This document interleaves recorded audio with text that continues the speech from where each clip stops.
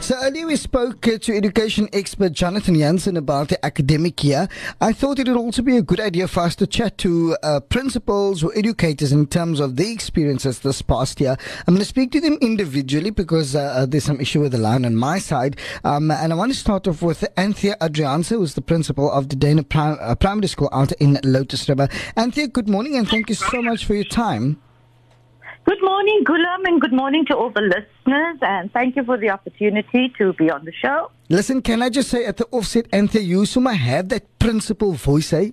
To make you feel very comfortable and, welcoming. I want to be back in grade 1, Anthea, let's start off. 2020 has definitely been a very challenging year, especially for the education system as well, in particular, our learners. Now, the Duine Primary School, and as the principal for that school, Anthea, what has been some of the challenges for you? Gulam, I think to start off by saying that our school is situated in Lotus River, and it caters for a varied community. Our learners come from the farm areas, Olieboom Road, Kaapkraal. We have learners from the informal settlements of Jimsebos, Igoli and Pumlani, and then the others would live around the areas, and then also as far afield as Pelican Park, which is a few kilometers away. So the greatest challenge for us is that many in our community do not have access to cell phones, communication, and getting messages across was an absolute challenge for us in terms of informing parents what is happening, and then also, of course, arranging for parents to be able to pick up work packs so that learning could continue during this time. And let's talk about, so now, we spoke about the lockdown to happen, learning packs and all that kind of stuff, right? But surely there were those parents or those learners who were very, very, paranoid, and rightfully so, because of we started learning and using words more like comorbidities, and we learned more about the virus as we went along. Was your attendance rate, was that affected? Well, definitely it was affected. There are a number of learners, and even still up until the end of this year, quite a few of our learners that never returned to school. And some of that is based on the fact that the parents didn't want to send the children back to school. Not a huge percentage, I think probably about under 10%.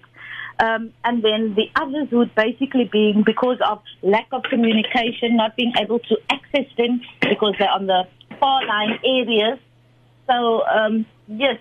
So in terms of the community, it wasn't such a huge, I would say, parents did not want to send the children. Yeah. We did not have many learners or parents who applied for learners to be exempted because of comorbidities.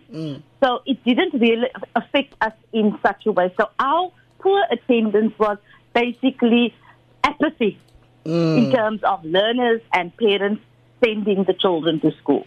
Let's talk about the minister's announcement yesterday. What's your take on that? Well, I think the minister is quite clear, and rightfully so, that this next 3 years are going to be a very big challenge for all schools. So being at a primary school, and particularly looking at our foundation phase, our grade 1s especially, who have not been exposed to most of the work that should have been covered this year, most of the skills that should have been started off and then built on in next year. So it is quite concerning that there's now going to be a learning gap, and that I think for the next 3 years, maybe even more, that is going to affect the learners in terms of their academic achievements. But more so is the concern of our learners with barriers. Learners who are competent, learners who have support systems at home could possibly still, very quickly, they can pick up. But it's the learners in our context where there's no parental guidance, there is no stimulation. Those are the learners that I don't think 3 years is going to be enough. I think this is a lasting impact that's going to be on their future in education. But I think they spell out what is needed, what the approach that needs to be taken. And I agree fully that we would need to trim the curriculum in terms of focusing on the fundamentals in that which is needed in terms of the content knowledge, but mostly the skills, because content is one thing, but having the skills is most important. Okay, Andrea, let's leave it at Anthea. Let's leave it at that. Hope you're going to have a blessed festive season and a good race so that you can take on 2021, with everything that you have, you and the staff. Have a blessed festive season. Thank you for your time. Thank you so much. Thanks. Bye-bye. Thank you, I also want to bring in the principal, Rushda Shea, who is the principal of San Souci Girls High, just to get her take as well. Rushda, thank you for your time this morning. Good morning. Thank you for having me this morning. Rushda, let's look at 2020. Talk to us about your challenges that you were faced with. My challenges was a little bit easier than Anthea and many schools on the Cape Flats. As you know, we are in Newlands and we're a small school and it's a girls' school. So our challenges was more dealing with anxieties and fears of not only learners and parents but staff as well, because this was unknown to all of us. Normally you teach, you open a textbook, it tells you what to do. There was no textbook for this. So at the beginning we were unsure, but we had set our minds to the fact that we need to teach. And what worked for us, and we were fortunate, was that our school uses devices such as tablets, which is compulsory. So it was up to parents to ensure that they had data and Wi-Fi, which is also a challenge for some of my students. But my teachers was prepared. From 1st of April, we started online teaching. Nice. And we worked with WhatsApp and, we tried. However, it wasn't as successful as we would have hoped it would be. We could see the gaps when our kids returned. So, it wasn't easy. It was new, it was scary, it was frightening, but, we never gave up. I was actually laughing at one stage in April, May. Teachers were actually offline arguing over what time can they get the matric class, what time can I get the grade 11 class. I don't want them late in the day. They're going to be too tired. Yeah. So, there was non-stop communication from our side with our learners. Yeah. Let's look at the so now when the learners now started coming back to school, I think it was in the third term, they started coming in gradually. What was the attendance rate like at the time? We actually had a very good attendance rate. I've actually, because we're such a small school and we have so many classes and teachers, we actually applied for, the deviation, which means I brought kids back earlier because we were ready. We had adhered to all the COVID protocols. We got our kids back and parents sent their kids back. We had a 3% decrease in our numbers, but these kids have not dropped out per se. They have opted for homeschooling because of comorbidities or parents' fears and so forth. So we were ready and we received our kids and they came to school, largely also because parents were also worried about the education of their children, and we sort of promised them that we will look after their kids and we would, make sure that all protocols are observed. It was very tiring on us as a staff, but we managed. We didn't have one COVID case at school. We've never had to close the school because we reinforced and we were literally teachers and policemen and counselors and everything all in one go every day at school to ensure that everybody followed the protocol and teaching and learning happened. We did not cut out our time. We started at 8 and finished at 3. Matrix was there every day, grade 11s and 9s, 3 days a week. So we tried to get as many kids back for as long as possible because we knew the consequences of them not seeing us on a daily basis, face to face. Because it's really a challenge. Not all kids are good with online. I mean, being a mom myself, I saw how my son struggled with this online.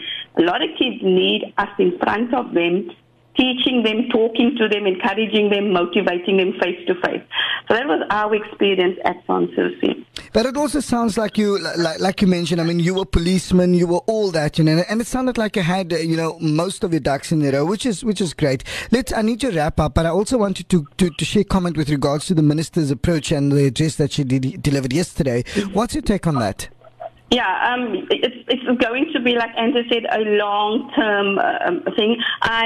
We are anxiously waiting to see what is going to be trimmed, because they have to trim some content so that we can get the basics and the fundamentals right. Right. The challenge is going to be bigger for my primary school colleagues, because rightfully, like they said, they need to teach the foundation. We build on that foundation at high school. Yeah. So the challenge is going to be huge for them, and but we can only do this together, and I hope that the authorities and the education department realizes that and do trim some of the things in the curriculum, so that the main things, the basic skills, can be emphasized. Because I feel for the little ones, and I actually feel for the parents as well, because they're not teachers. I mean, now it's all on the shoulders of myself, my staff, and the thousands of teachers out there to fill this gap. So it's going to be hard going forward, and I just feel for my colleagues, and especially the kids as well, because now they're going to be sort of, this download of knowledge and information that they have to take, and our kids are not all ready, and they don't all have the necessary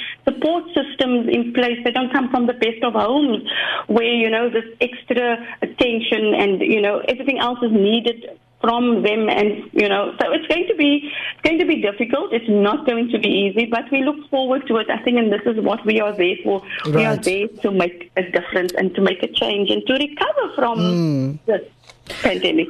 Rushda, Shea, Principal at San Souci Girls. Hi, thank you very much for your time this morning, and all of the very best. We'll definitely be keeping our eye in terms of the education, systems here in South Africa and in the Western Cape, as we keep an eye a little bit closely at home. Thank you very much for your time, and to you and your team, and well done, for 2020, and we wish you everything of the very best for 2021, and hope you have a good break. Yeah, thank you so much. It's needed by all of us. Thank you. Thanks, too. Thank you. Bye-bye. It's gone to 13 minutes to the hour.